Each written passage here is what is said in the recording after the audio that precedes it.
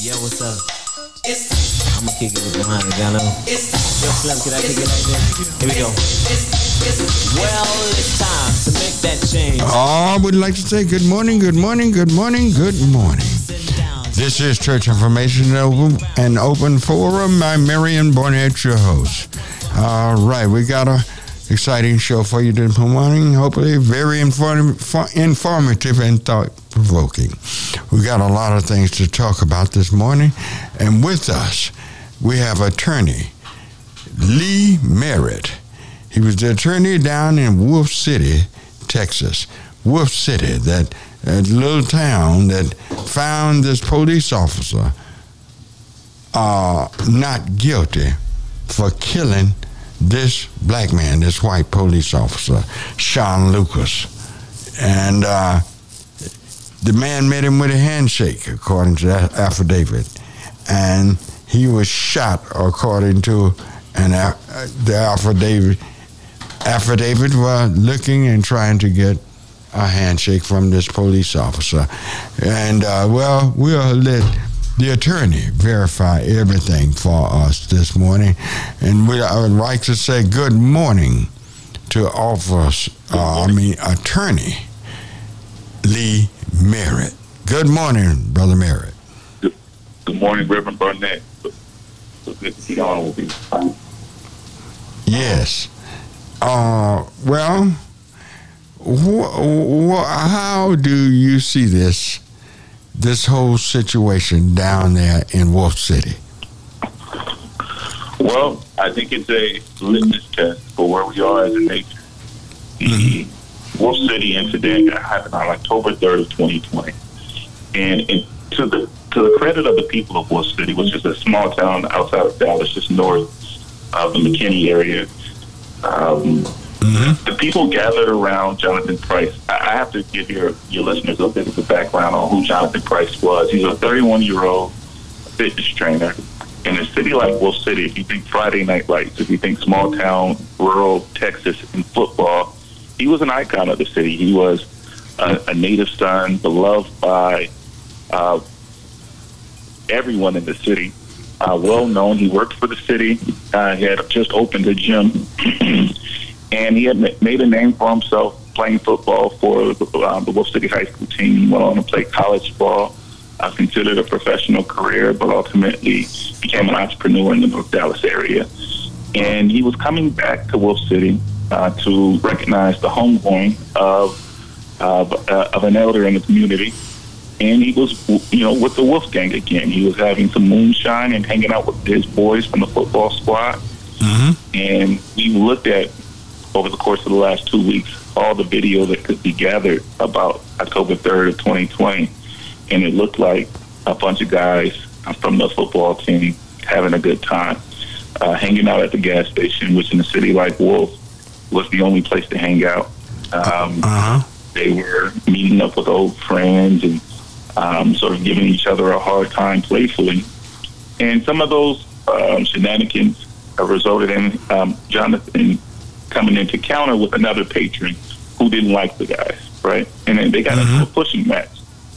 And while they were in this pushing match, some guys came around to break it up. It lasted less than 60 seconds. And then it was back to business as usual at the gas station. Unfortunately, someone called law enforcement to the scene.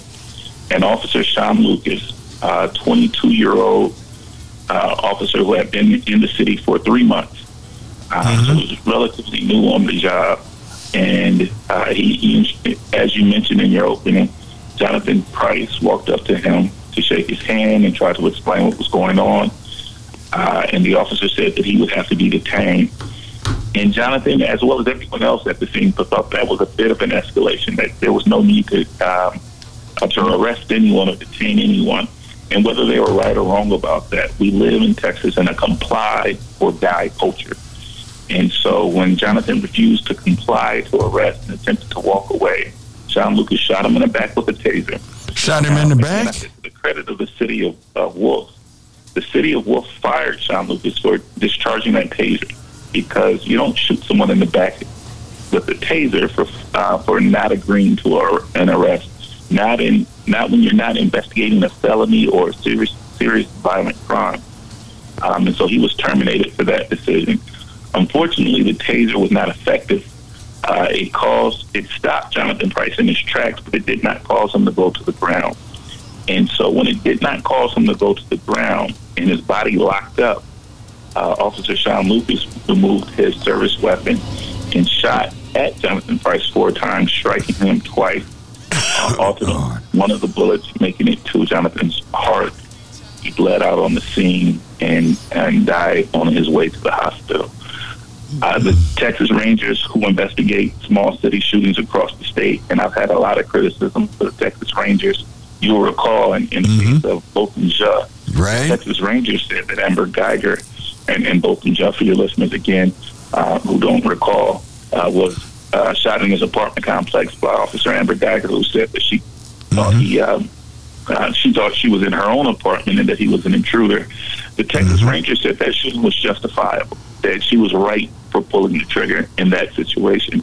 However, the Rangers in this case said that there was no justification for Officer Sean Lucas to use deadly force against an unarmed and non-threatening Jonathan Price. That was their official conclusion.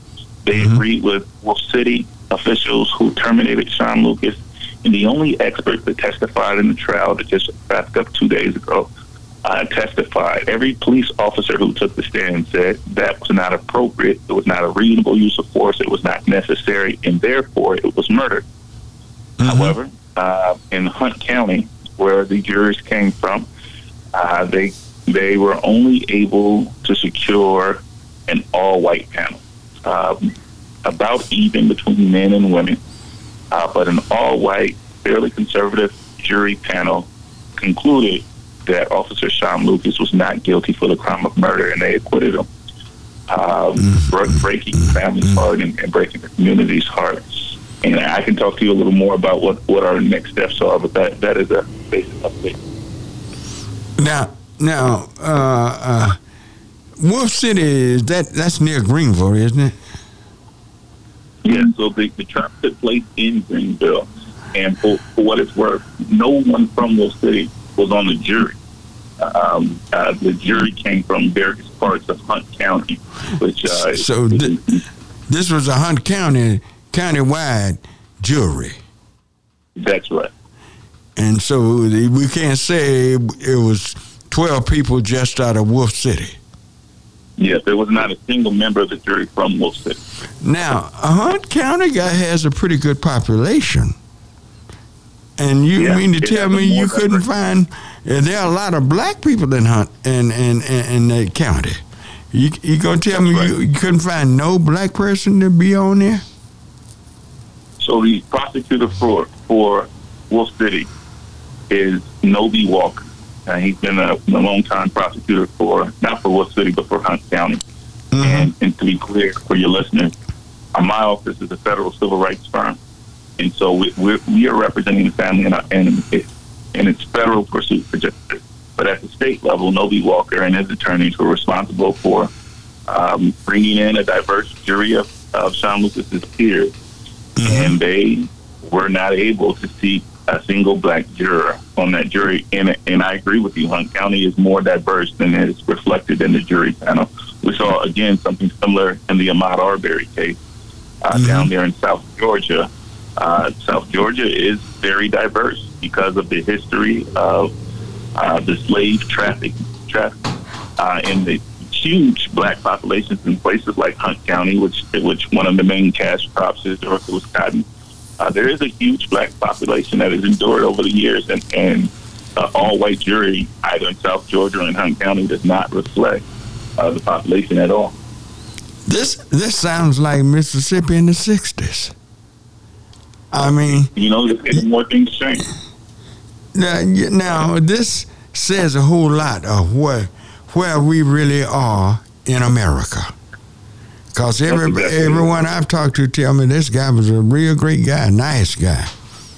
And they tell me a lot of white people really just liked him. He had that type of personality.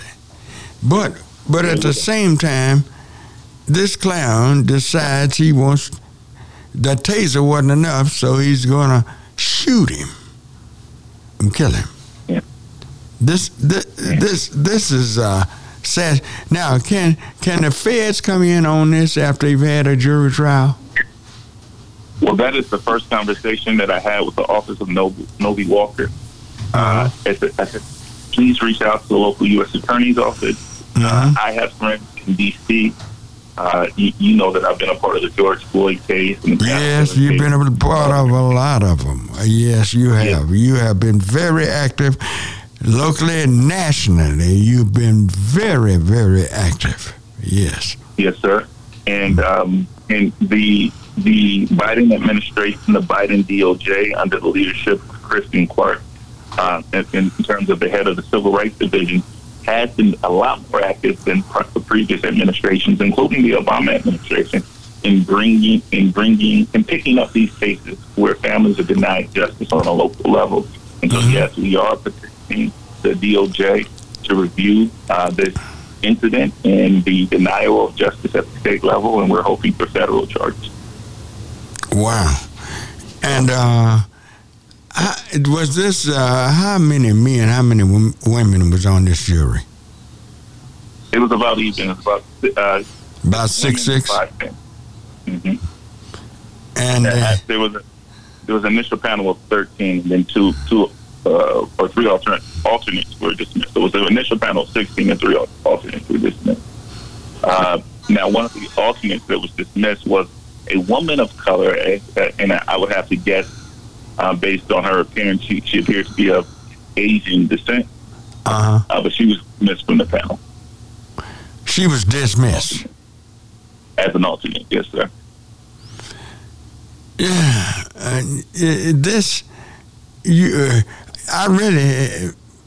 I'm not surprised. You see, some people get surprised thinking a day like this was over, but racism is just as boiling hot now as it was 37, 38 years ago when I started this show. Attitudes was different then. People were trying to improve. But things, since Trump, this whole thing has gotten worse. Well, the irony of the murder of Jonathan Price is that Jonathan Price is what some might call a booster kid, right? A football booster kid. He was adopted, essentially, by a white family in Wolf City. And culturally, he saw himself as an American first. He believed in law enforcement. He was, in a lot of ways, he made public statements that put him at odds with Black Lives Matter in that movement. And he would be the first to tell you that law enforcement officers do a difficult job, and that our community should cut them some slack. He was pro-police, and that's why, again, as you mentioned in the show's opening, he walked up to this police officer confident, holding out, extending his hand of friendship, and trying to explain what's happening. But he was met with the reality of being Black in America. Wolf City knew him, but this kid, Sean Lucas, this young officer, he was not from Wolf City. He came out of the prison system. And if you ever want to know where America really stands, look at its prisons. And this police officer had come out of that culture of the prison system that is deeply racist and violent. And unfortunately, he allowed that racism and violence to impact his service as a police officer, and it resulted in the death of Jonathan. Well, looking at his demeanor, the way he looks, the way he acts, as if he's proud that he did this. Is this something that do you think that jury had within them that same attitude that he had? Yeah, I think that there was an undertone of white supremacy, sitting in that small town Hunt County courtroom. First, on the wall to the right is 20 pictures of judges who sat on that bench, all white men. And so that's to the right, and to the left is their all-white jury panel. And they saw and the only person who was ever humanized during the trial. I just told you a lot of great things about Jonathan Price. We didn't hear any of that during the trial. We didn't see any videos of the motivational speeches that he gave or the community members that he impacted. We didn't hear that he was a great man. We heard that about Sean Lucas. We heard that his mother died at a young age, and he joined the police force to serve his community and to give back and to be a helper and to be a hero, that he had never done anything wrong. Jonathan Price didn't have a criminal record. He had never done anything criminally wrong. So we didn't hear that kind of thing. And so, even if they didn't say, we don't care about Jonathan Price because his life is less valuable as a black man, it was evident in every decision made in that courtroom. So he stuck his head in the lion's mouth and he got bit off. Yeah. That's the best I can say. About this, he tried to befriend something that would never show itself friendly. So all of a sudden he's dead, and they are upholding the way he was murdered. What can the feds, what will the feds, you believe, what can they do? Well, the state charges are complete. And as you know, and as most of your listeners probably appreciate, double jeopardy attaches. There will never be criminal charges filed by the state of Texas against Officer John Lucas again. However, there are federal statutes, protections offered under the Civil Rights Act, under the Constitution, under the Fourth Amendment, that we've seen. So when Ahmaud Arbery's murderers, the McMichaels and William Roddy Bryan, were charged at the state level, the federal government, the DOJ, also brought separate hate crime charges against those men. Mm-hmm. And it was a safety net. So if there was a acquittal at the state level, then they could pursue those criminal charges. Fortunately, in that case, there was a conviction at the state level, and the federal government went forward with those charges. And so those men received life 2 times, essentially. That's similar to what can happen here, except the reverse. Now that the case is held at the state level, the federal government can bring charges that could offer sentences up to life in prison for Sean Lucas in a federal penitentiary with no parole or probation. And they have the resources and the inclination to do so. And so now it's just a matter of, and if anyone wants to advocate on behalf of justice for Wolf City, on behalf of justice for Hunt County, and for the black community in those areas, then they can contact Kristen Clark, who's the head of the Civil Rights Division, and let her know that an injustice has taken place. I don't know that this has been brought fully to her attention yet, but that is certainly where our focus lies now that the criminal trial at the state level has concluded. Well, do you want people to call this person with the Department of Justice to let them know that the community, the surrounding community, everything is everybody is upset about this situation?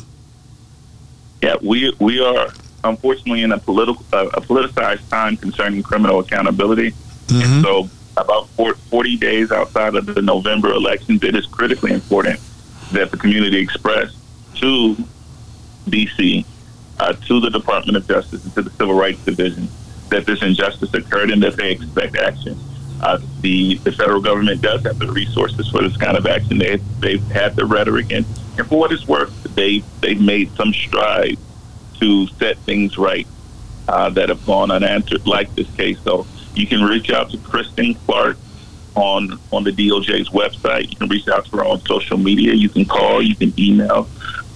Again, Nobi Walker, the prosecutor for Hunt County, and the attorneys who took on this case have agreed to push all the evidence to the DOJ along with a letter asking for their intervention. My office will continue to do the same. And the more community backing that we have, the more likely they will feel the political pressure to take action. All right. Is there a number they can call, a website or something that you would like to see done? DOJ.gov, and the name is Kristen Clark. her information is publicly available, but no, I don't have for your audience this morning. All right. Kristen Clark. Kristen Clark, yes, sir, with K. All right. And for what it's worth, I'll just take the moment to mention this. Kristen Clark is the appointment to the Civil Rights Division that we all advocated for. She is a civil rights attorney. She is a personal friend. She's a friend to Benjamin Crump. She's a friend to the civil rights community. She's not only a friend, but a leader and a trailblazer in that community. And so when you reach out to her office, you're reaching out to a friendly office who heart is inclined to bring justice to the Black community. She's a Black woman for what it's worth. And so I want your listeners to know that when reaching out, that you don't have to necessarily reach out with hostility, be polite, be professional, but let her know about this injustice and ask for her intervention. Mm-hmm. But now she's in D.C., right? That's correct. Okay, and she's with the Department of Justice. Kristen Clark, if you want to be more informal, or whatever, Miss Clark, we'll call her that. And with the Department of Justice, and we can tell her about the case with Jonathan Price. Would that be the name to use? Yeah, use the name of Jonathan Price, explaining that it occurred in Hunt County and that an all-white jury acquitted Officer Sean Lucas despite the Texas Ranger concluding the shooting was unjustified, despite the city of Wolf concluding the shooting was unjustified, and despite every police officer who took the stand saying that the officer had committed a crime. Attorney Merritt, I have gone way over my time. I wasn't paying any attention. I'm sorry. We got to take a short break. And y'all, if y'all want to talk to us, 972-647-1893. We'll be right back. Yo, what's up? I'm going to kick it with mine again. Okay, we're back. And we're going to take your calls. And we're talking to Attorney Lee Merritt, a national worker for civil rights. Thank God for him, because they are few and far between. All right, Brother Merritt, you ready to take some calls? Yes, sir, and just give you a heads up and your listeners, I have about 20 minutes underneath the job. Okay? You got about 20 minutes more? Yes, sir. Okay, all righty. Let's go. Okay, good morning. We have Leon on line 3. Leon? Yes. All righty. Good morning, Leon. Good morning, Reverend Barnett and Attorney Merritt. Good morning, Brother Leon. Good morning. Yes. Reverend Barnett, this is why we should support your station, first of all, because you don't let this stuff just disappear. And I'm certainly glad to see that you're putting a spotlight on this thing, because it kind of reminded me of the Emmett Till trial. And, so we need to continue to support this station, and we appreciate your work. Thank you. Attorney Merritt, give me some of your comments on the Tatiana Jefferson situation, because we've talked about this before on this show, and can you give us some insight on what you think is going on and what you think should happen? Absolutely. Brother Lee, you don't have Fort Worth, do you? Okay, you kind of broke up. You from Fort Worth, do you? Okay, again, I'm having phone problems. Maybe on mine. I'll try this one more time. I said, are you from Fort Worth? No, I'm not. No. Okay, great. Tatiana Jefferson, again, for listeners who may not be familiar with her, and I'm actually here with Tatiana Jefferson's nephew, who was present with her in October of 2019 when she was shot to death in her home. Her nephew Zion is here with me in my home today because I have the pleasure of babysitting him this weekend. You asked for an update on the case, and I just want to make sure that people understood what happened to her. She was playing video games with her nephew Zion in her bedroom when an officer creeped around the back of her home and shot her through her bedroom window. after a neighbor called because the front door was left open. And he was concerned that there may be a medical emergency. The neighbor called a non-emergency hotline and said, hey, my neighbor, who is an elderly woman, Tatiana's mother, her door is open. It's late at night, and I just want to make sure that she's okay. Well, now, wait, hold up 1 second. He came prepared to talk about the Jonathan Price situation. Tatiana Jefferson, we addresses that and have kept that alive on this radio station. And I'm glad you're thinking about her. But we are dealing with Jonathan Price this morning. Thank you for your call. Goodbye. All righty. 972-647-1893. Who do we have here? We have a long-time listener on line 2. Okay. Long-time listener. Good morning. Yes, good morning, sir. And I want to agree with your last caller because that was what prompted me to call, is to tell you that we don't get this type of information without your station. And I just want to thank you in particular for bringing Mr. Merritt on. Mr. Merritt, you changed the face of Fort Worth when you came into town with the Jacqueline Craig situation. Mm-hmm. For some reason, that city has been under some type of, I don't know what, I don't know if that's some type of spirit, paralyzing spirit.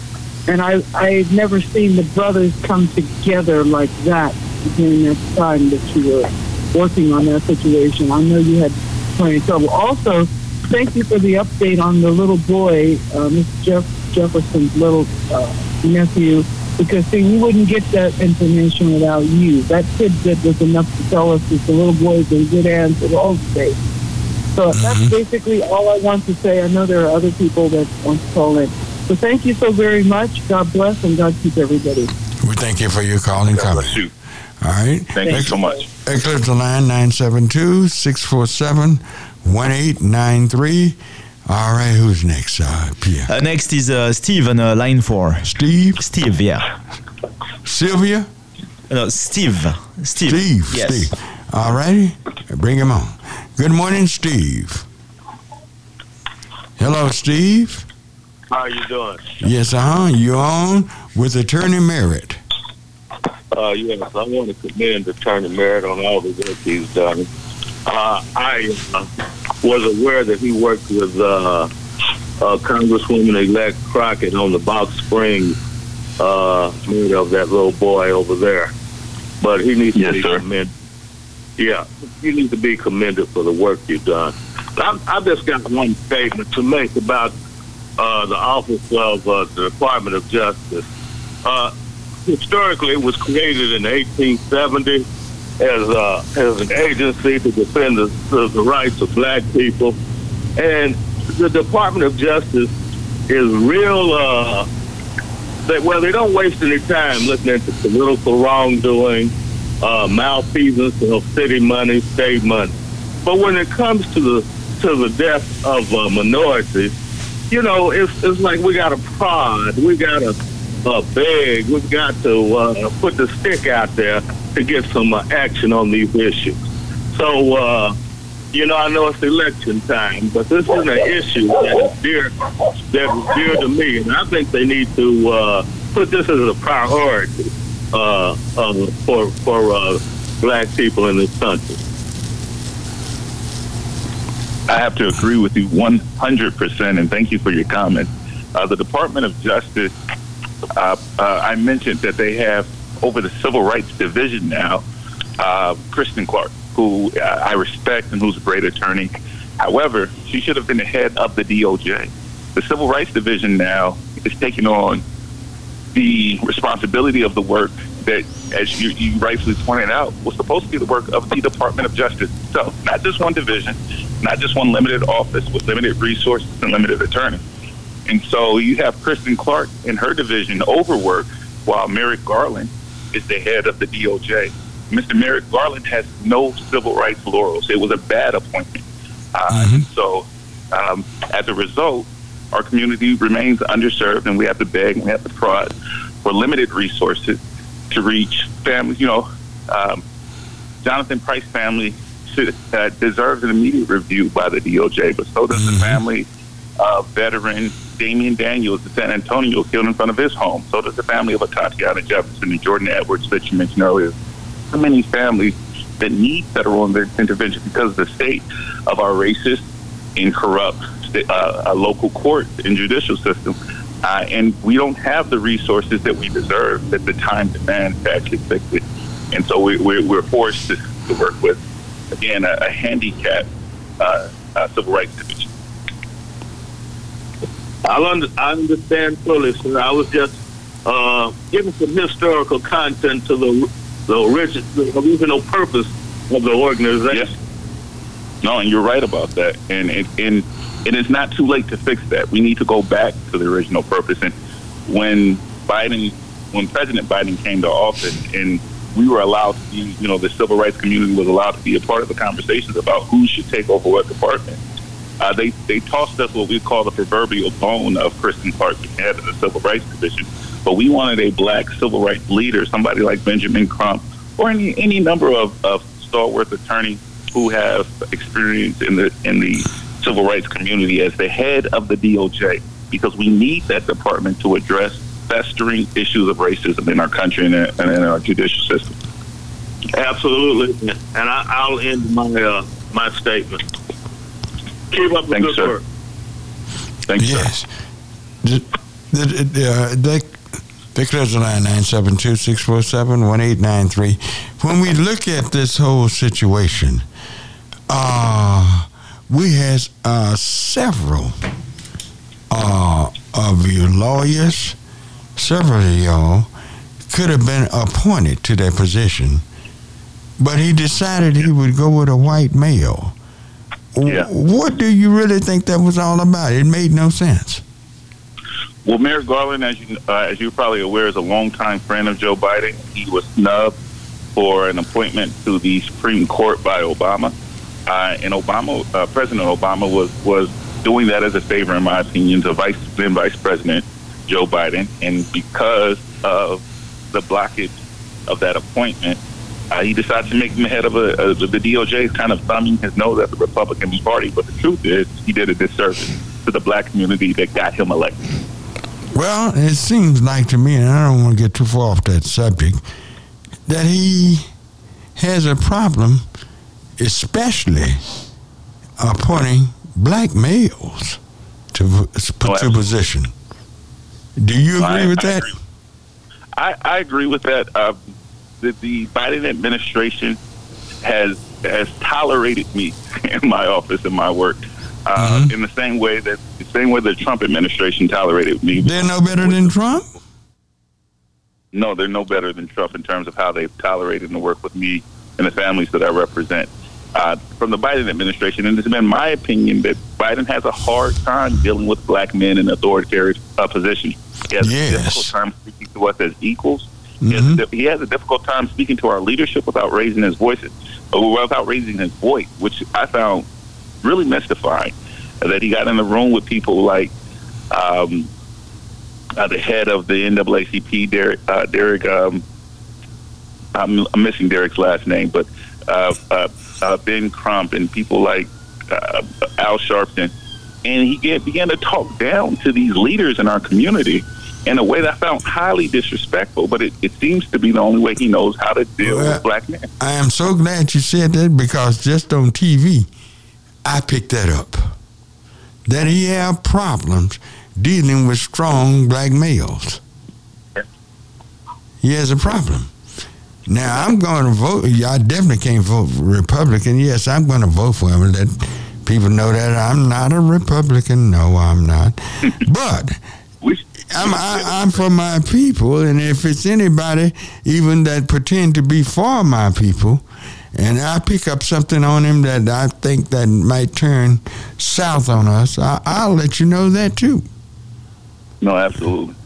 Yeah, I received, because I work with the White House and they hear about interviews like this where I'm critical towards the president.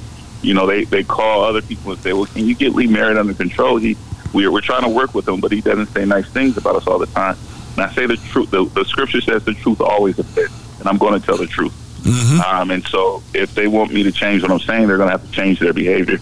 Now, do I prefer to work with the Biden administration or the Trump administration? The Biden administration. They've given us more fruit for our effort, but it's still only incremental change. Well, I tell you what, it's 7:40, and the time that you needed to spend with us, I thank you for spending this time with us. And, you can always call me anytime. Call me at home. Call me here at the station. You can always call me. Yes, sir. And you're welcome to be. And stay strong. I know they try to block you out a lot of times, like to block you from practicing in Texas and all. They're giving you all kind of problems. But you've been strong and stay strong. I don't see how you do it. But you are as good as any national lawyer in civil rights that I've seen. I thank you. Reverend Burnett, I thank you so much for your friendship and for your advocacy. I look forward to continuing this conversation. Thank you, listeners, for tuning in. All right, thank you. All right, we got up against a short break, and we're going to change subjects now, and you can reach me at 972-647-1893. We'll be right back. Yo, what's up? I'ma kick it with All right, we're back, and we're going to open the lines up to whatever you want to talk about this morning. Whoever want to open those lines, 972-647-1893, whatever you want to talk about. What about it? What's going on? What's going on in our school district? And one of the things, what do you think? Where are we headed to as a nation? Are we going forward? Or are we going backwards? When it comes to racial discrimination, are we going forward or are we going backwards? What's going on? You got a nation where people all over this nation, in especially suburban communities, white suburban communities, say they don't want the critical race theory taught in their schools. They don't want this. They don't want to hear it. They don't want their children to hear it. What in the world is going on in our schools? And when we ask the question, why not?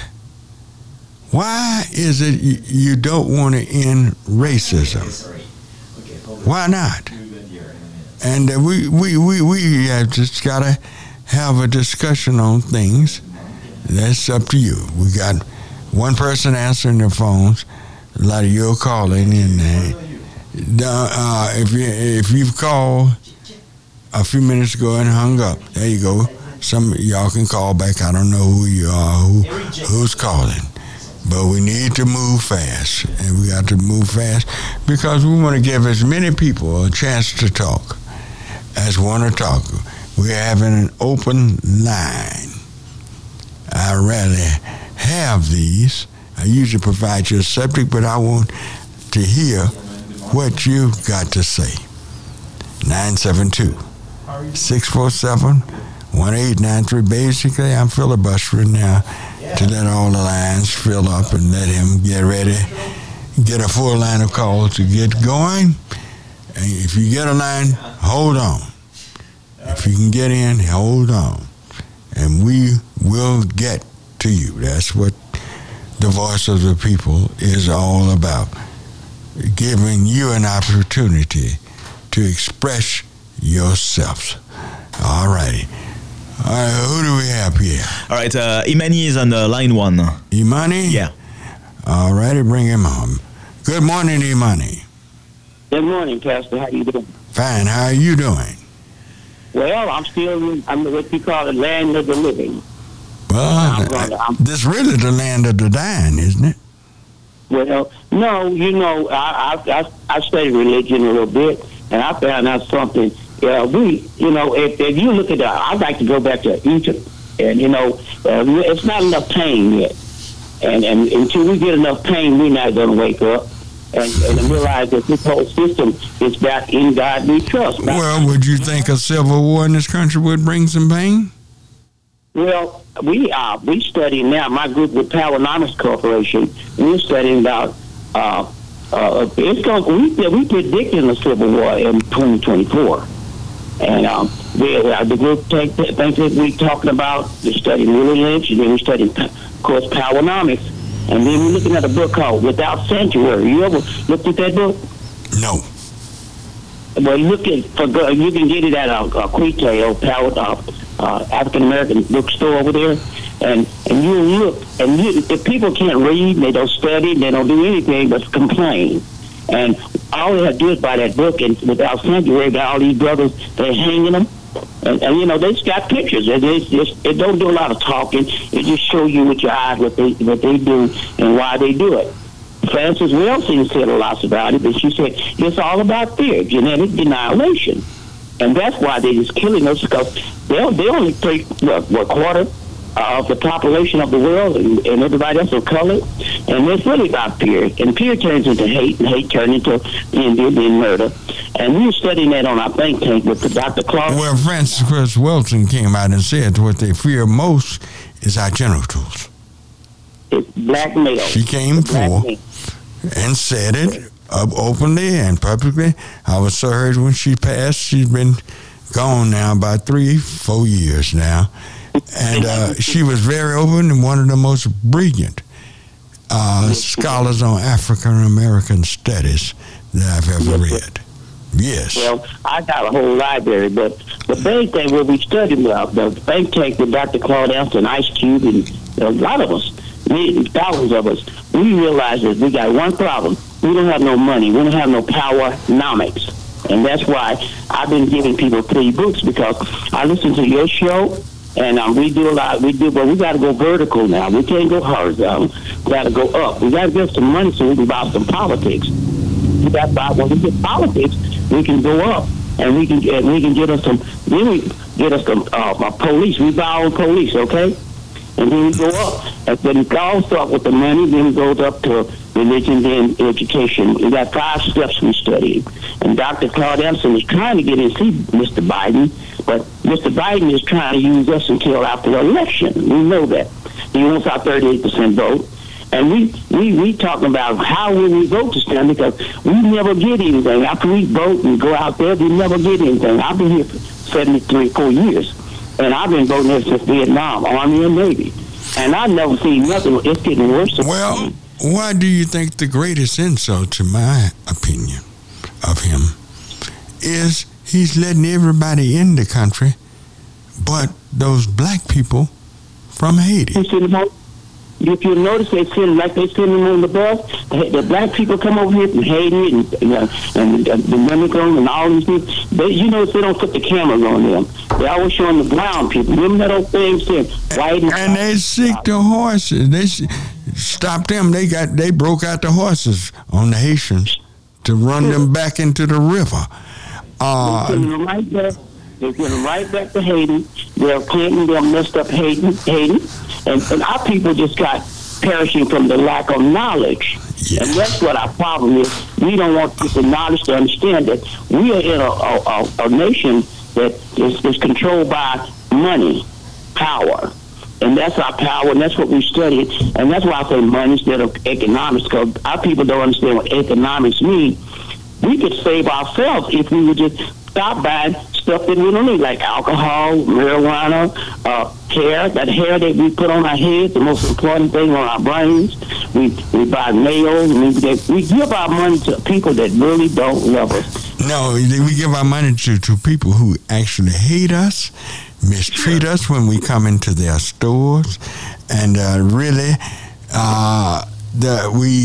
the problem behind that is the standard of beauty in this world. They've been taught the standard of beauty. If you want to be beautiful, you better have long hair. You better have a certain color of skin. You got to paint your nails a certain way. You got to have a certain walk, a certain size. The standard of beauty that we have accepted, which they did that in purpose to make sure that our people will feel less than them when we already got the most beautiful women on earth without all that. But we tend to go along with those who have set up a standard that was not what God gave us. I thank you for your talk, for your call. Pastor, it's called inappropriate behavior. The book Dr. Anderson is telling us the same thing you're saying. All right. Thank you. That clears the line. 972-647-1893. Who do we have next, Pierre? We have Eric Jacobs on line 3. Oh, all right. Okay.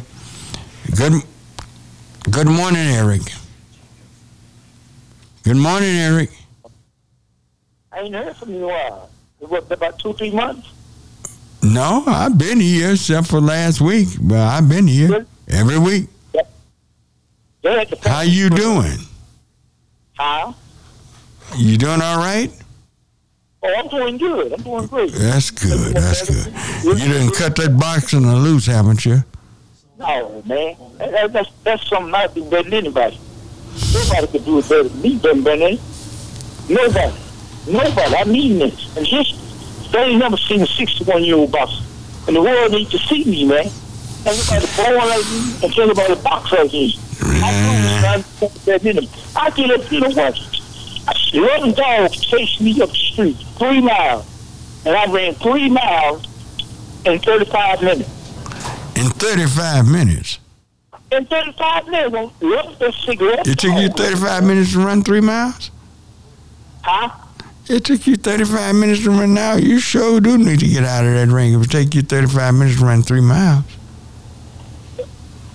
See, if you're running 3 miles, the best a man your age could do would be about, each mile would be about close to 8 minutes. A whole lot of young boys ain't got no 3 mile run, Burnett. They're not in shape. You see, you're supposed to be in condition. Yeah, all right, okay. I eat $100 worth of food a month, and I do that on $100 worth of food a month. All right. On $100 worth of food. Okay. You can't do it. You know, young boys do it. I've been doing this all my life. Running, exercise. Do what? Push up, sit up. So what? Huh? You said I couldn't do it. No, you can't do it. I bet you can't start a young dude that run here. No, I'm not running at all now because I've gotten some cartilage in my knee that I'm going to have to be put in my knees. But still, I want you safe. I want you calling me because you are a good man and you have changed your whole demeanor and everything the years that you've been calling me from the first time you started. So I want to keep you around because you do have some wisdom and knowledge and you can help a lot of young men with your wisdom, okay? That's what I like to hear, Barry. That's what I like to hear. Yeah. You always talk good to me. Yeah, because I want to keep you around. And believe me, you're 61. Remember that now. These 20-year-olds and 25-year-olds, they might try to hurt you in the ring. They just, you know what a 60-year-old man got that a whole lot of people don't have? I have a mind of an island. My mind is an island when I'm 60. Oh, yeah. I got a mind of an island. I agree with you. All right. Thank you for your call. That clears the line 972-647-1893. Who do we have, Pierre? Beverly is on line 4. Beverly? Yes. All righty. Good morning, Beverly. Good morning. How are you doing? Fine. How are you doing this morning? I'm fabulous. You know what? I agree with that. The young man called before, the one you just got off with. I agree with him 100%. Mm-hmm. They are just disrespecting us, and we are just sitting here playing their game, and they laughing all the way to the bank. Well, we need to stop. The problem is that we never been taught the value of a dollar.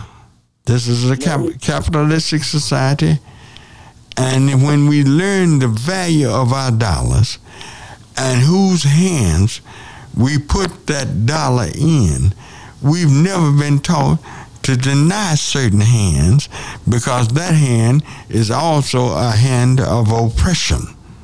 Exactly. And we really finance our own oppression, because we do put money into the hands of our enemies daily.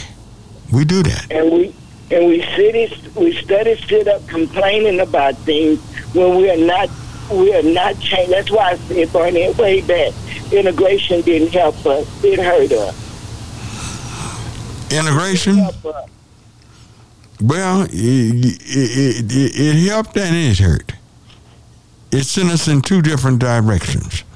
See, I remember the time we had almost everything we needed in our own community that was owned by us.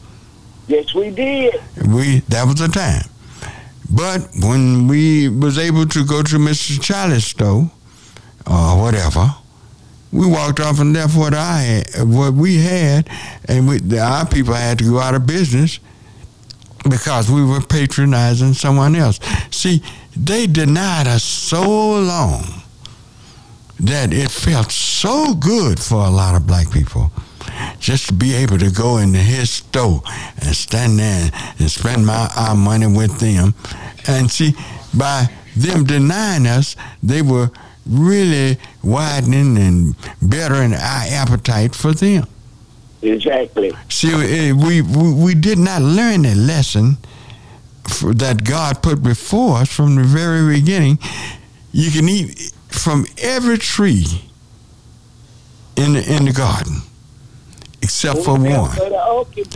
But what tree did they want the most?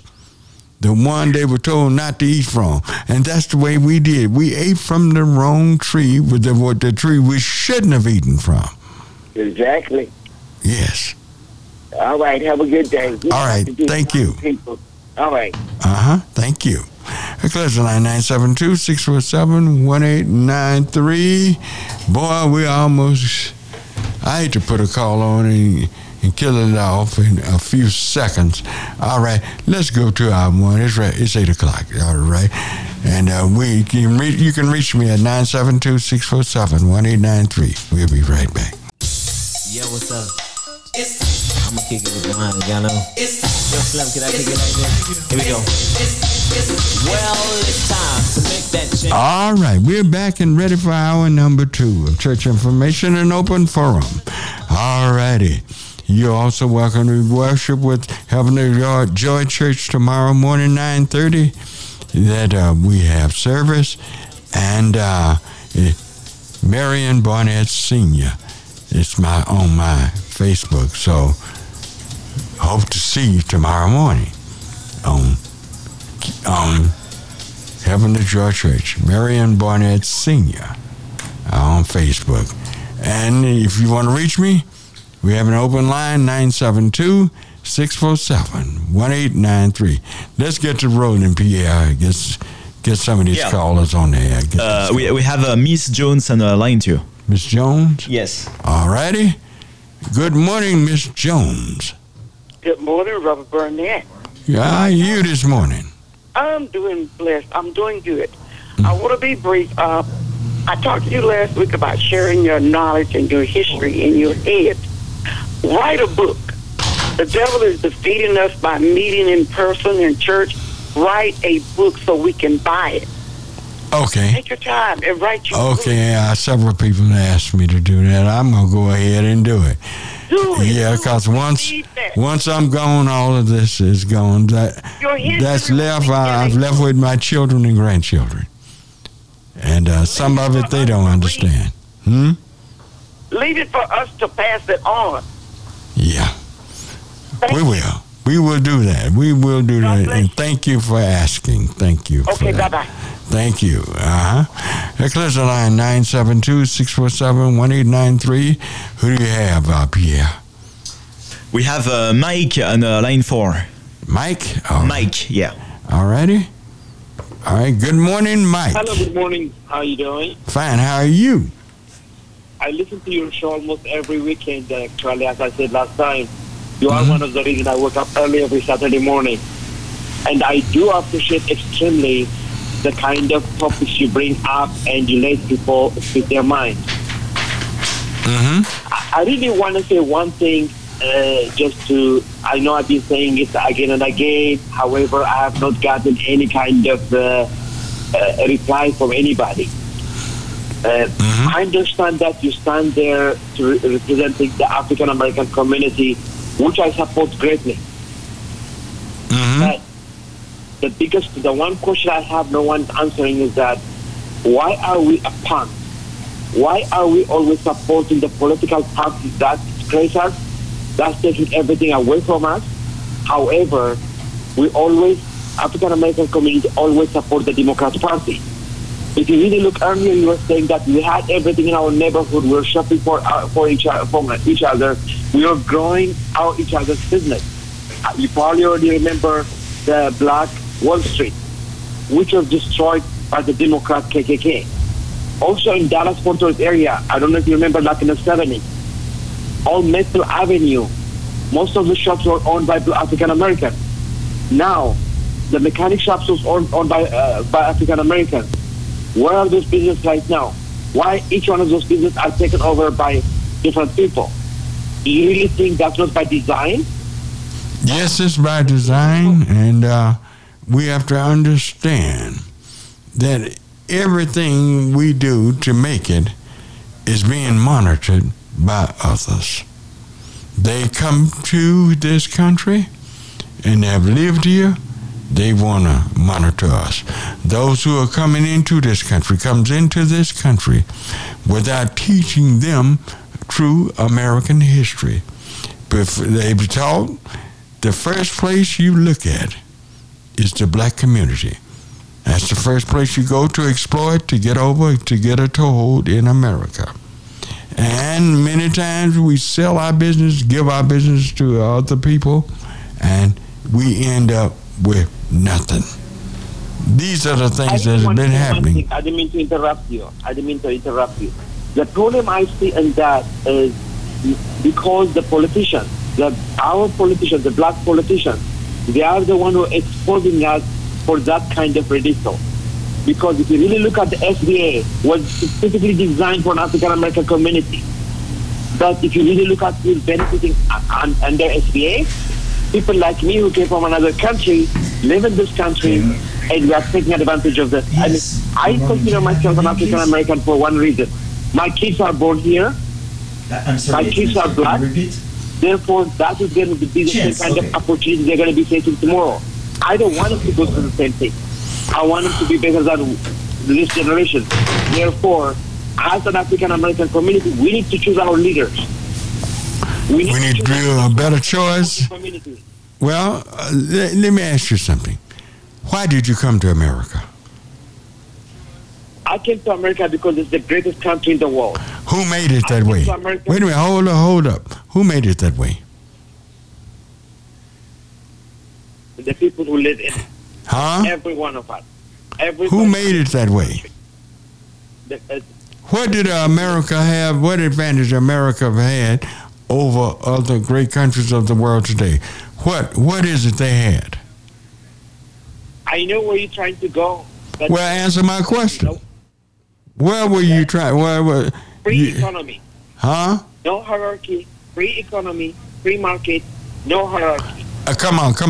Put it in English. Come on. You don't want to answer it because you know that we as African Americans were worked for free from sun up to sundown to build this nation, which our people did. This is why other people come here, want to come to America, is behind what our ancestors did. And don't come here going to criticize those that are here. The only reason why you are here is behind what our ancestors did. What you need to take another different attitude and come here and wanting to work with those that are here. And if you have some knowledge they don't have, enlighten, not criticize. Okay? Sir, I am actually exactly that's what I'm saying. I am proud of the people who came before me. I am proud of the African American people like Booker T. Washington. Those are the people I appreciate the most.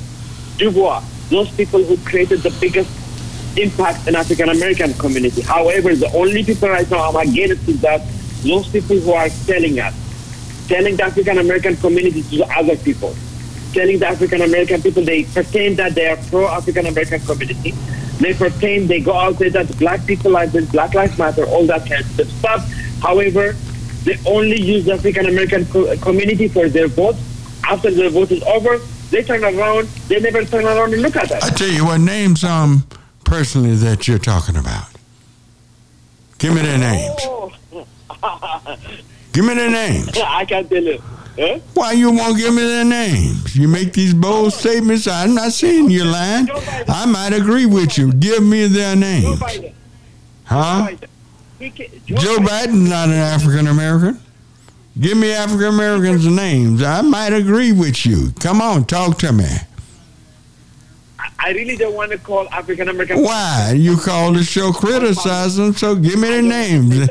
We don't know who to get rid of unless you let us know. Okay? Okay, I'll tell you who. Jesse Jackson. Jesse Jackson used African Americans, you say? Yeah, Jesse Jackson. Al Sharpton. Al Sharpton talks all kind of stuff, but however, he has not done one thing for the African American community that does not benefit him personally. So you're saying Al Sharpton and Jesse Jackson was not true? Did not really have African Americans in heart? They was just trying to get over themselves. Yes, sir, they did. Look at their assets. Look at the money they got to themselves. However, look at what they actually have done for the African American community. Well, what about President Obama? Do you think he was a good president? As a matter of fact, for an African American community, he could have done a lot better. However, he did the worst. He's one of the worst African American persons. Let me tell you what. The historic African American universities went to him to give him a permanent funding. He refused to do that, and Trump had to give him the permanent funding, and Joe Biden come back and take it away from them. Tell me, what has he done for African American community specifically? I'll tell you what he have done for the gay community. I'll tell you what he have done for the transsexual community.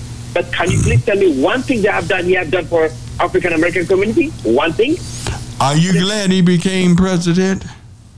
Yes, I am. I voted for him the first time. You say you're glad he became president, right? Yes, I voted for him. Do you think he would have ever become president had Jesse Jackson not did what he did? No, he would not. No, see, we have to be careful how we grade people in our minds and speak about them, because we cannot afford to dismiss anybody and put them down.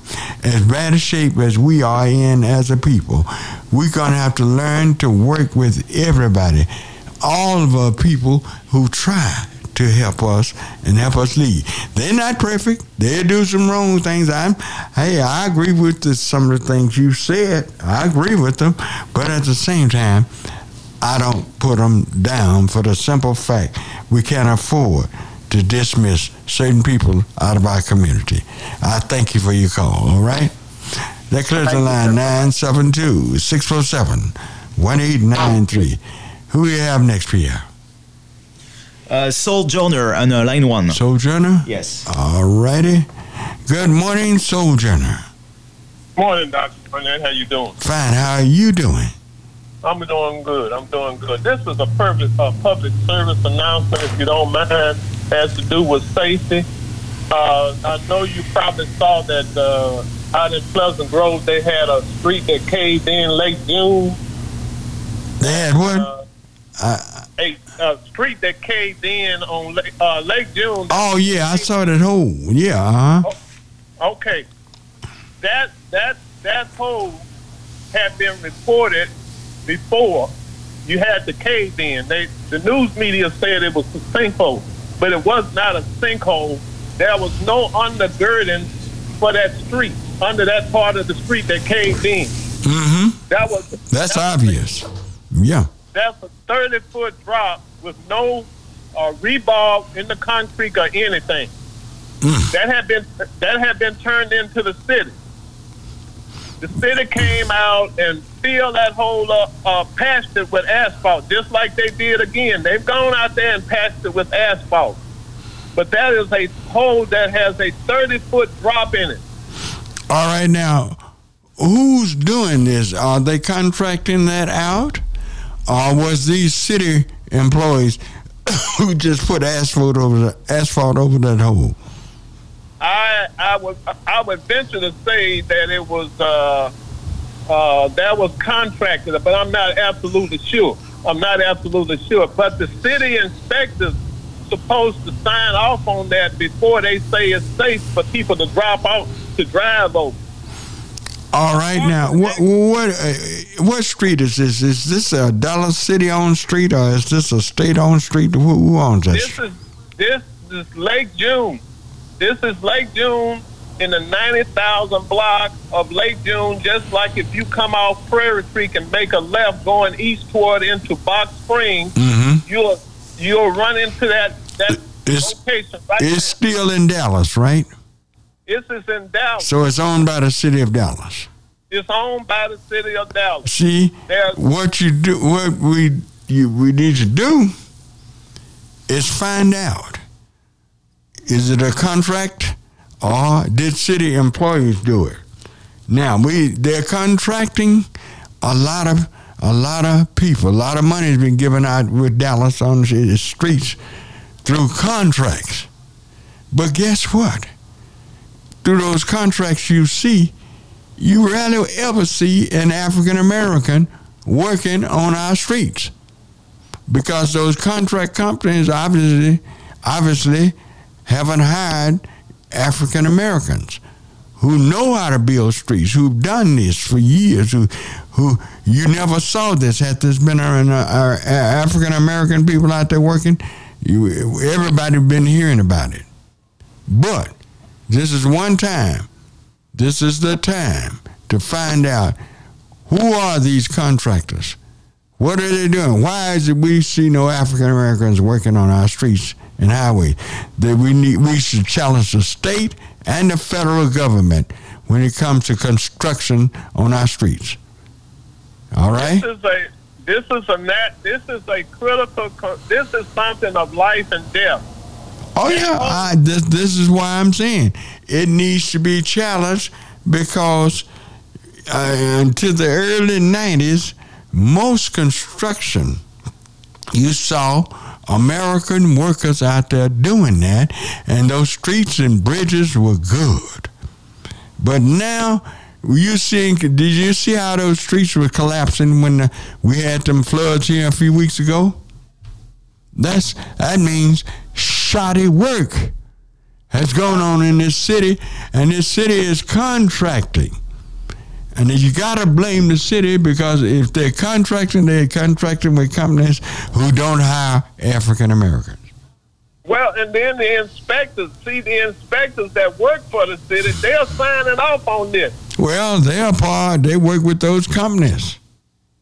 Well, then this is why I'm calling your show this morning, to put this on blast so people will know your lives are endangered by traveling up and down Dallas Street. You're right, and you're doing it right.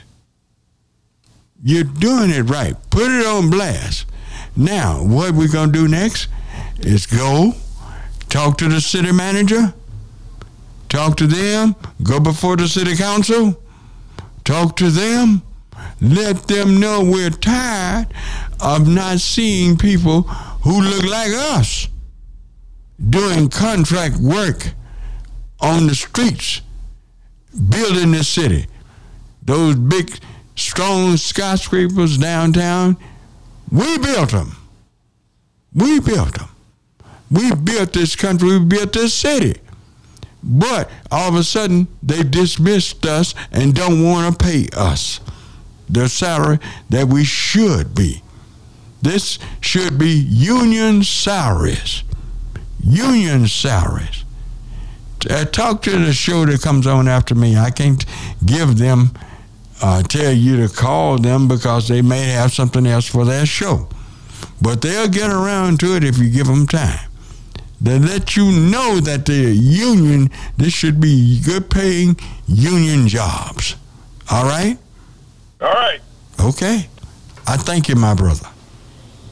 All right. That clears the line. 972-647-1893. Wow. We're up against a break. And we'll be right back.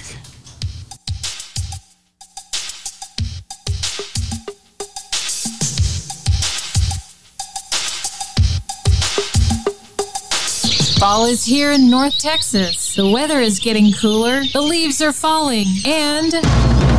It's time for KNON's biggest rockabilly event of the year. This is Cal Hyde Cole here to tell you about the Rockabilly Review's 31st anniversary party, Saturday, October the 15th at the historic Sons of Herman Hall, featuring Justin Pickard and the Thunderbird Winos, the Drop Top Rockets, free barbecue from Smoker's Barbecue. That's what's buzzing, cousin, so point that hot rod towards the Sons of Herman Hall. Tickets and more info at KNON.org. Doors open at 7 p.m. The Rockabilly Review's 31st anniversary party with Justin Pickard and the Thunderbird Winos, the Drop Top Rockets, Saturday, October the 15th at the Sons of Herman Hall. Well, raspberries, that sounds like a rocking good time. This is a KNON benefit event.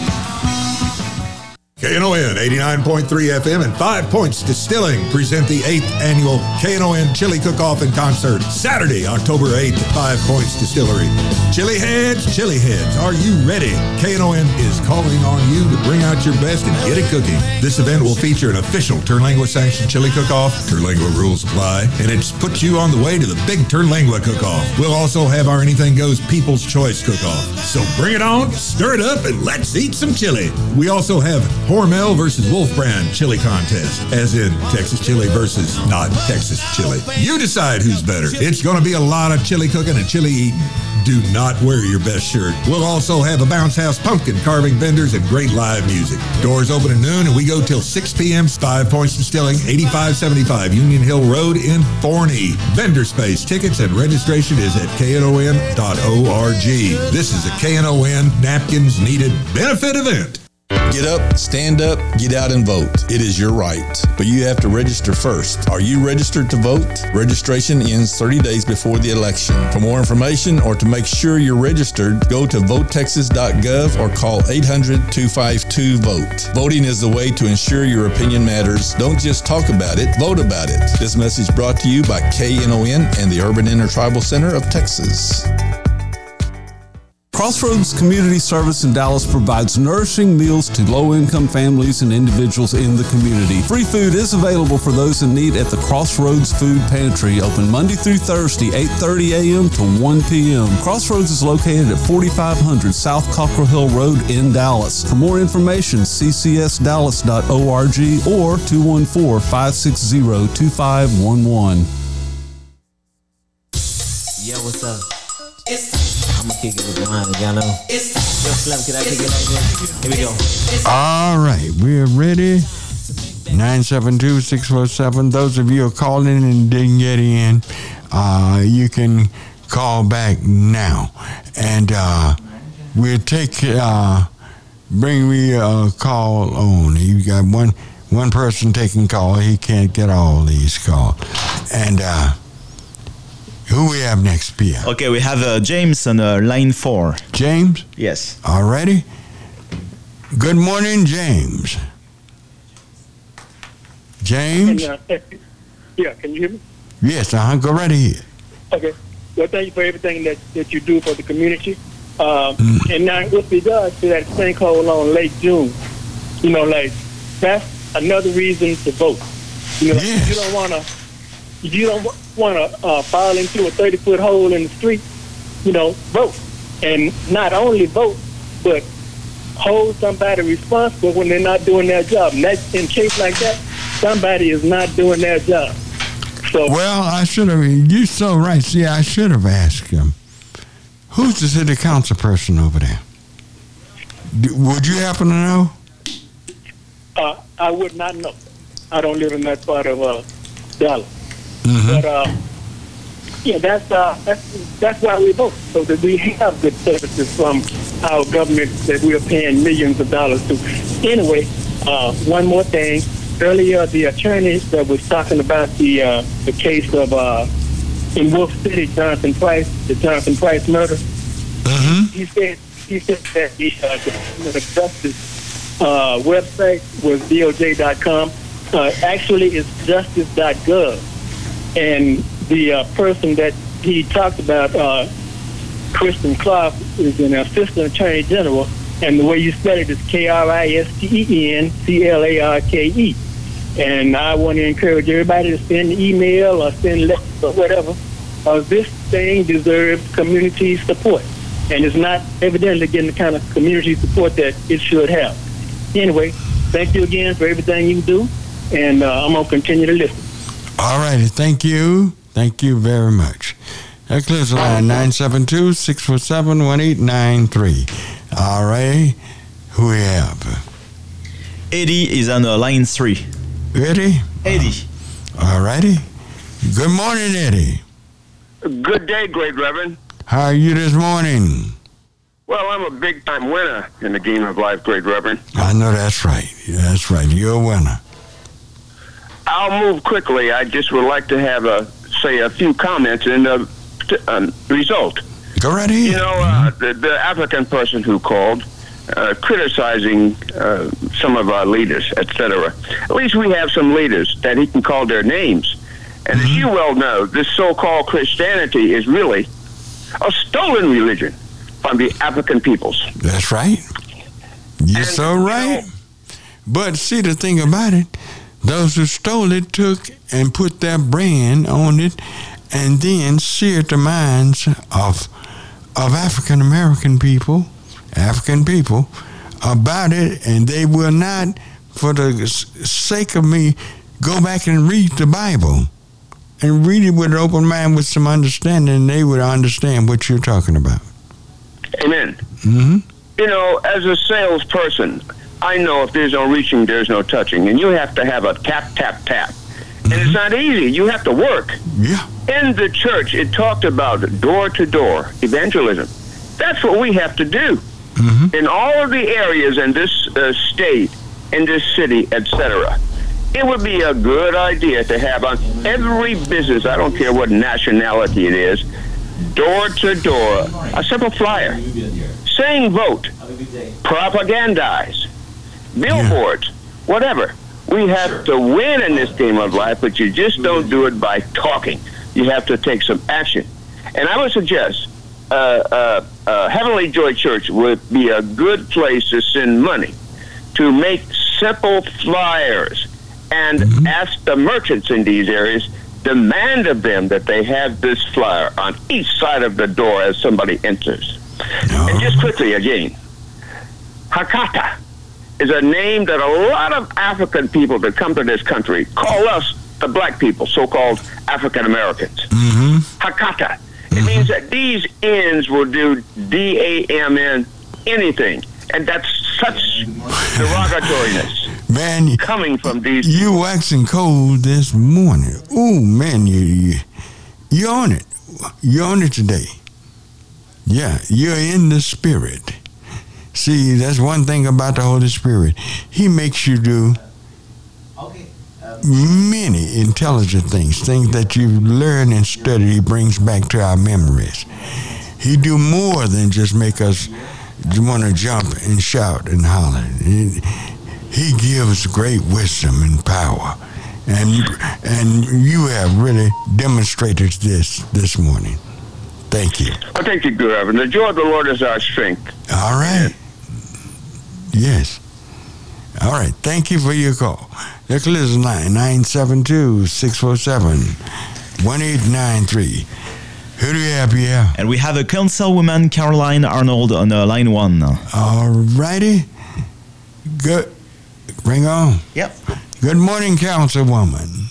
Well, good morning. I've been listening most of the morning, and you've had a number of excellent and interesting topics.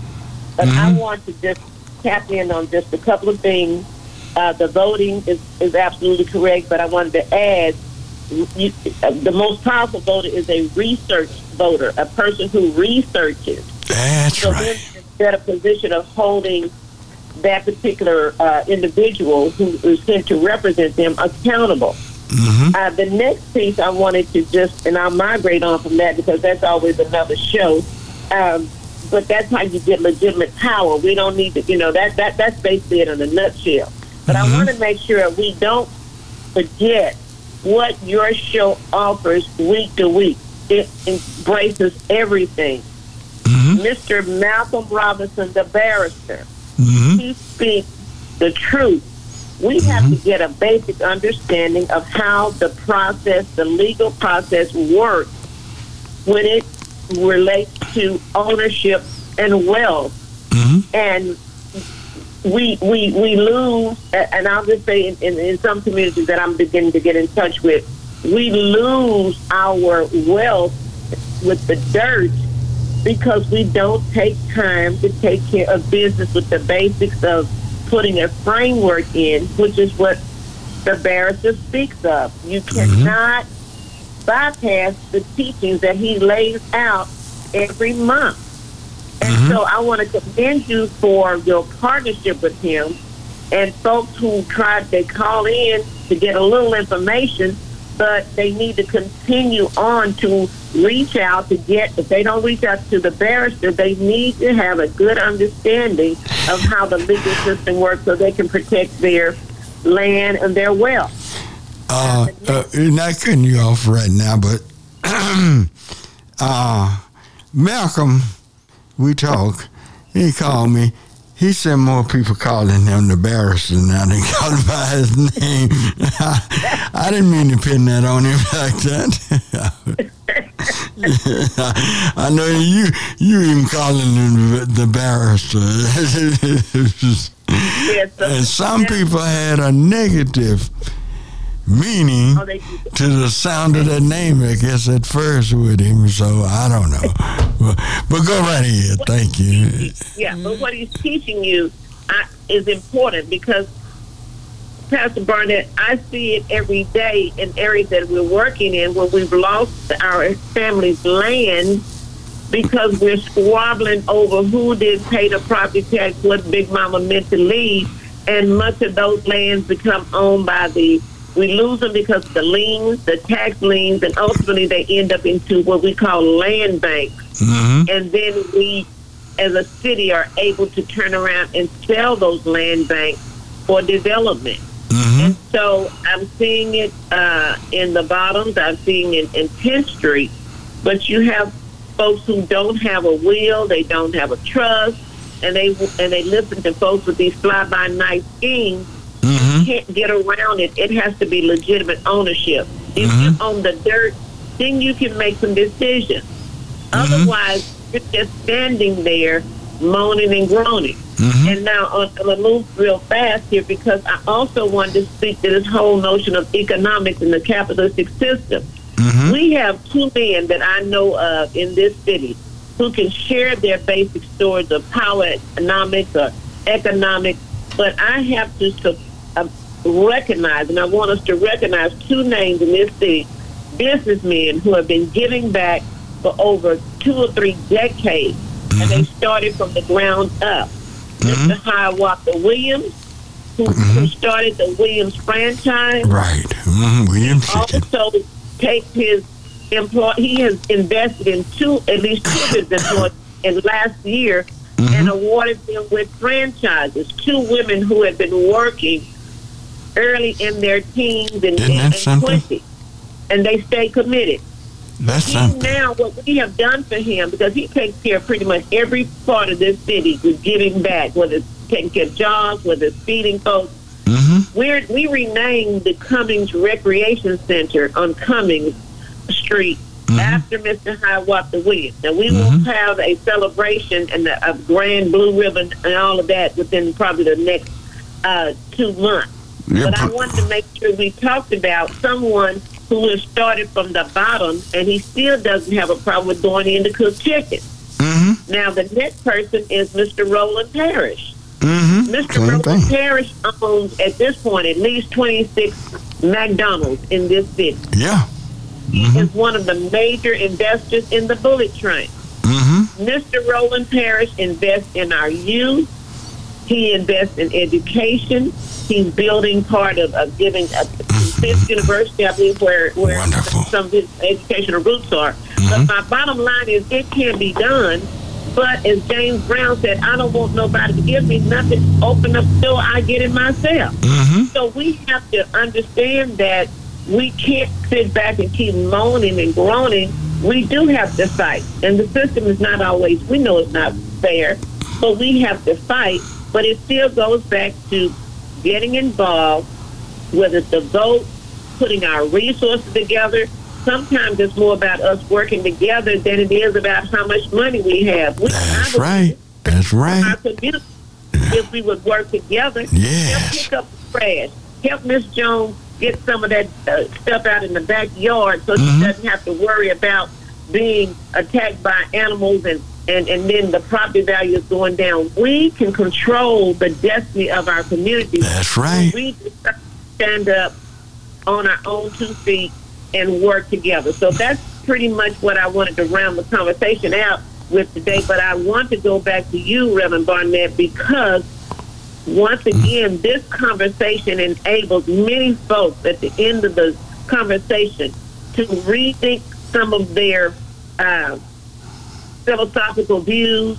It enables some folks to actually get up when they reflect and take care of business or make a decision to make that day count as we move forward. So I can't thank you enough. And I'm not trying to suck up, as some folks will say. This is just real talk. So I appreciate everything, but I'm going to go and let someone else get on. But I did want to mention. Before you go, I want you see a lot of times people don't realize politicians. They think since we've elected you, you're supposed to take the ball and just run over everybody and just score every time. And a lot of times they're calling for help, calling for people to come in and participate with them. You hold meetings there at the rec there at Sena and Beckley and give information out. But when people ignore things like the things that you're doing in their community and other politicians are doing, they can't get the help from citizenry. That's why I am not so fast to want to jump on, chastise politicians. No, I know what they're up against. Because I've had to do the same thing. I didn't even have political office, but I'd be getting people, come on, let's go down and take care of this, take care of that. And it's hard to get people to work. And that's one of the major problems. And when we learn to work, we learn to work together. See? Well, I appreciate that, and we know, and some folks don't, but your political career started with that PCA. You get involved with the bond. I think you were appointed to get that bond project, fighting for our community. But once again, we're voting, and I'm as a council member now speaking, we're voting on our final budget proposal this Wednesday. And we're dealing with a $4 billion budget. That's a lot of money. $4 billion. $4 billion? Yeah, $4 billion. Now we're pushing, and he's pushing what we call a racial equity formula with this budget. So this Wednesday, we're asking folks to listen in because we are pushing out what we call some of the racial equity funding. And that means pretty much some of our historically underserved communities, and I represent one of those. District 7 is with Mr. Adam Valgadua is another. Chanel Atkins represents one. Part of District 3, Councilmember Casey Thomas is one. And we're trying to get infusion of cash in some of these projects that will benefit our community, whether it's stabilizing the infrastructure, which we're putting quite a bit of infrastructure money in our communities. projects that help create jobs as well as housing and infrastructure. So it's coming. We have also an announcement that's coming up soon with Cedar Crest Golf Course. That's in 4. You're going to be very excited about some of their plans for the recognition of our African American history as it relates to Cedar Crest.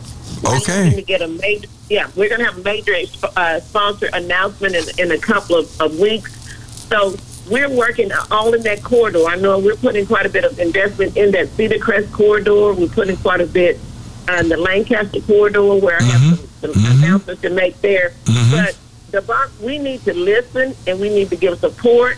And once again, as I've given a challenge, not only just to our constituents who work day in and day out, I'm also adding another layer and giving a call out to our Greek brothers and sisters who went to college and pledged on community service and back. When I get ready, when we need folks to help with a cleanup, or right now we're raising peanut butter to help North Texas Food Bank to come back and feed probably some of our own people. We're having a hard time getting jars of peanut butter so we can help those individuals who really need a basic supplement. And sometimes, I grew up on peanut butter sandwiches. So we're having a time doing that. Did you have any jelly in there? Yes, sir. We could afford it. Jelly on one side, peanut butter on the other. We mixed out. That was good eating. Yeah. So if people want to help, that's one way. They can give us a call at 214-670-0780. We've had the Union Baptist Church with Reverend Martin. His doors are open right here on Polk for the donations. We have Sister Crawford up with the Glen Oaks Methodist Church. She's taking peanut butter. And, of course, we're taking it down at City Hall. I tell you what, Councilwoman, could you hold right there? We'll bring you back, but I'm up against a short break. And y'all can reach me at 972-647-1893. We'll be right back. Yo, what's up? I'm going to kick it with mine, y'all know. All right, we're back. And you're listening to Dallas City Councilwoman Carolyn Arnold, Miss Arnold. And you're talking about a good representative. I can say it because I'm a part of her constituency, and very proud to have such a hard-working person. Good morning, Ms. Arnold. Are there things that, when do you usually meet? We want to get everybody on support because we got a very important election coming up November 8th. Is there anything that y'all gonna do? Do you have something special you want to get out there, get done for the election? Yes, sir. Yeah, and the first thing I wanted to say is to make sure, once again, you can give us a call because 214-670-0780. That's Bill Foster or Cindy Hall.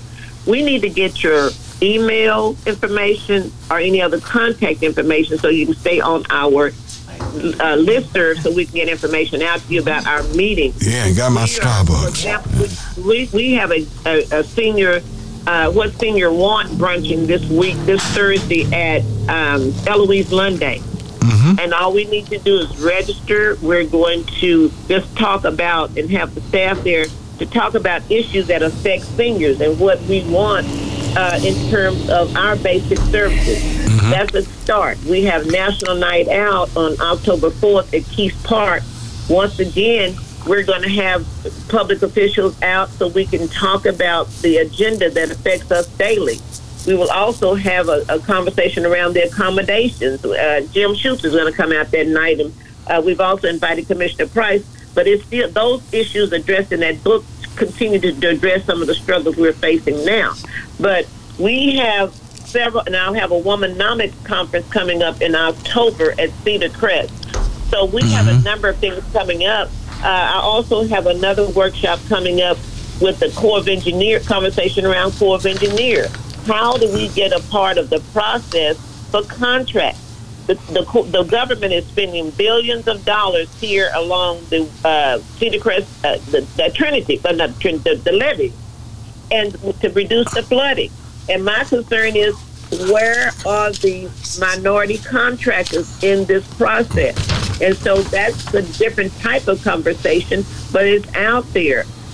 So we have quite a bit to offer, but I can tell you, Pastor, what really the basic constituent wants is that infrastructure conversation around streets, sidewalks, and so that they blossom or give an opportunity to blossom economic development opportunities. So what we need for folks to understand is we're here to help, but Pastor, we also get folks who want to come to the table. They don't have any resources, no resources. We don't just put money in your hand to start your business. That's not how it works. We do gap financing. For example, I may have I have discretionary money, but when you come to us, it's a process. I have about $5 million in economic development discretionary money. This is not like they used to do years ago. I guess when you go in the room, you talk to the council member and they write. That doesn't work like that. It's a process. We go through legal. We go through the economic development staff. We get a contract. We have to have 8 or more votes to help you with your business.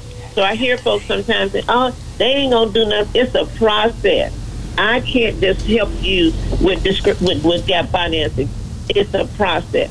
So we're here to help, but folks have to bring something to the table more than just lip service. Yeah. So just know this city manager is all about pushing out equity. And I can't thank you enough, Pastor, for letting me share with what we're doing from before. You're more than welcome. Well, we appreciate that. And, also I'm serving as Mayor Pro Tem, and that's a blessing because it gives us an opportunity to add a little bit more oomph to some of the areas that we need support in, whether it's helping with getting folks help with streets and the issue you talked about with and when they find out you got the people behind you pushing you hard, that give you even a little bit more oomph, whatever you call it. Right. All right. So we appreciate it, and those individuals who I heard them talking about Lake June, there's a different bar that we raise the level of accountability now. I don't know, and I can't speak of Lake June, but I can tell you that the whole policy has changed in terms of contractors and accountability. So I make sure that when you see that name on the sign, and that's when you can tell whose district it's in, there will be a sign to tell you who the council member is and the number you can call when a construction project seems to be going awry. All right. So I'll get off the phone. We thank you. So much. Okay, thank you. Now this flyer by our own Bonnie Matthias says good news.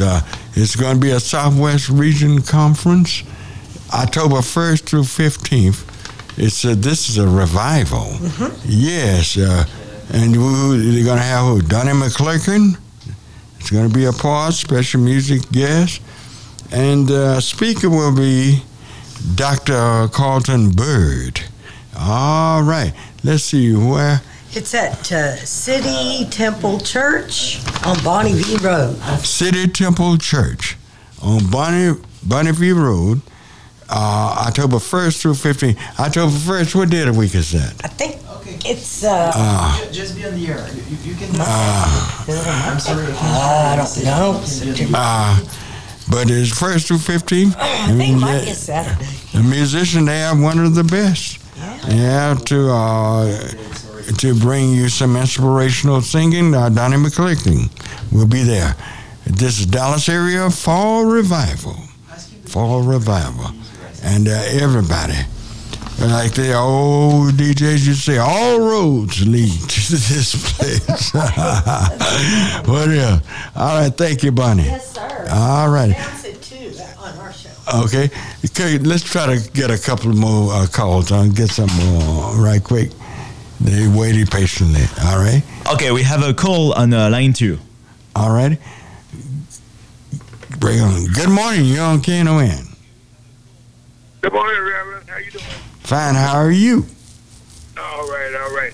I'm just when you hear the guy talking about the road that collapsed, it made me think about the disasters. When they have this flooding and everything right here, we need to be raising these houses and businesses up off the ground about 5 feet. Don't you think if they're going to rebuild a floodplain? Well, yes. See, now I did a show once time. It's been a few years back on the material that's being used, the workers that's being used. Why isn't there a diversity of workers doing this? Something is wrong. Something wrong somewhere, because actually Dallas really shouldn't have flooded the way it did, because you have a big drain that runs through Dallas. Do you know what that drain is? What is it? The Trinity River.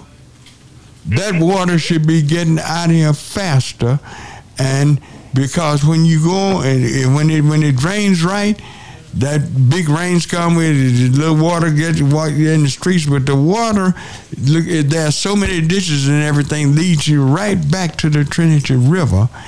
And where it really gets big is getting on down when it gets close to Conroe, on down through going almost to Galveston. I see it where it empties into the Gulf of Mexico. And that's something that needs to be done. And we need to get on top of it, the citizens of Dallas, especially low-lying areas. Exactly. Uh-huh. And also, as far as this, we really need to get more generators in these businesses, too, because whenever there's a disaster, like if you got food or selling gas, you need to have a generator, because in case all the power goes out, you can still stay in business, and the food won't spoil. That needs to be a requirement, because it's not a question of if these disasters go ahead. The question is when. Mm-hmm. That's right. That's right. You are so right, sir. And we need to harden these facilities.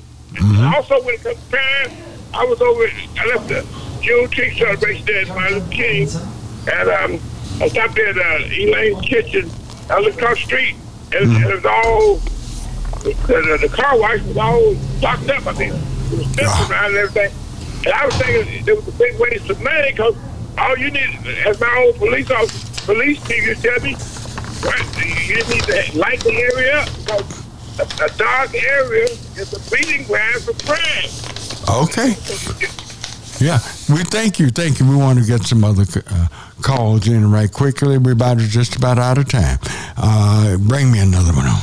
Yeah, we have Carlton Robinson on line 3. Who? Carlton Robinson. Robinson, okay. Yes. All righty.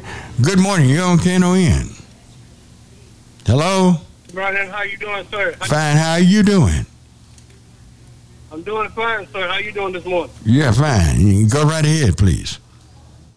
Yes, I wanted to thank you all for acknowledging about the revival at Dallas City Temple. Mm-hmm. And we want to invite everyone, all the listeners, to the revival. It starts next Saturday. Okay. That starts next Saturday. Yeah, That's the first. Saturday at 7 o'clock. All right. Wonderful. Thank you. Glad to do it for you. And I'm yeah. Mm-hmm. All right. Bring me another one. No. Yeah, we have someone on line 1 who has a question for you. All right. Well, good morning. You're on KNON. Hello? She was talking about a senior luncheon coming up. Did she say the date and where that is? Wait, what was the question? I didn't hear everything. Okay. Miss Arnold has a senior luncheon or something coming up. Do you know the date and place? Okay, Miss Arnold, if you are still listening, please call us right quick and give us the time and place of where you're having your senior luncheon. Okay. Well, thank you, sir. Thank you. Bring another one on.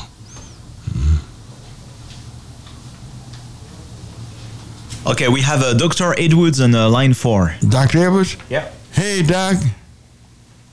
Doc? Hey, Reverend Barnett. Yeah, thank you for doing the show last week. No, I want to thank you for sharing, your space with me. I do appreciate it, and you don't know how valuable you are to the community. I do thank you for it, and it was a great time, and the producer was just he just walked me through it, and so it was real good. And I want to let you know that I'm not going to let the community down. I'm gonna stay steadfast and take care of the people the best that I know how. Well, you really doing, man. You're doing a tremendous job. You've built a fabulous practice. The building, the venue is so nice and wonderful with all the latest of equipment you have. And then you did this in a place where they talking about a desert. I don't know what to call this. This was almost another planet when it came to medical care. You've done such a wonderful job. You've done such a beautiful job, man. And you're there to help people. And I'm so proud to be a part of that, to get people to come by and be a part of what you're doing there at Marsalis and let me see, what is Ann Arbor. Yeah, in Ann Arbor. Yeah, right. Marsalis and Ann Arbor. So much. Yeah, I'm just glad to be able to help you. That makes me feel good to be able to help you. Yeah, and help the community. Yeah. Yes, thank you. All right. It's gone. All right, bring another on. Just bring it on. Just put it on there. Yeah. All right. This is Councilwoman. Oh, it's Councilwoman. Thank you. God, yes, Lord. The luncheon is Thursday at Eloise Lunday Recreation Center in the Bottom District. Okay. It's free. All they have to do is just give us a call at 214-670-0780 so that we can add your name to the list. All right. Would you please give that number again? All right. Eloise Lundy in the Bottom District, right there near 8th, behind Townview. It's 214-670-0780. And if anyone forgets the number, just call 311 and have them to direct you to Mayor Pro Tem Carolyn King Arnold's office. Okay. Thank you. All right. Thank you very much. Thank you, Paula, for being interested. Yeah, thank you. I tell you what, I'm out of time. I can't take any more calls. I got to get out of here. Got to run. Hope y'all have a wonderful day. Listen to us tomorrow morning, 9:30.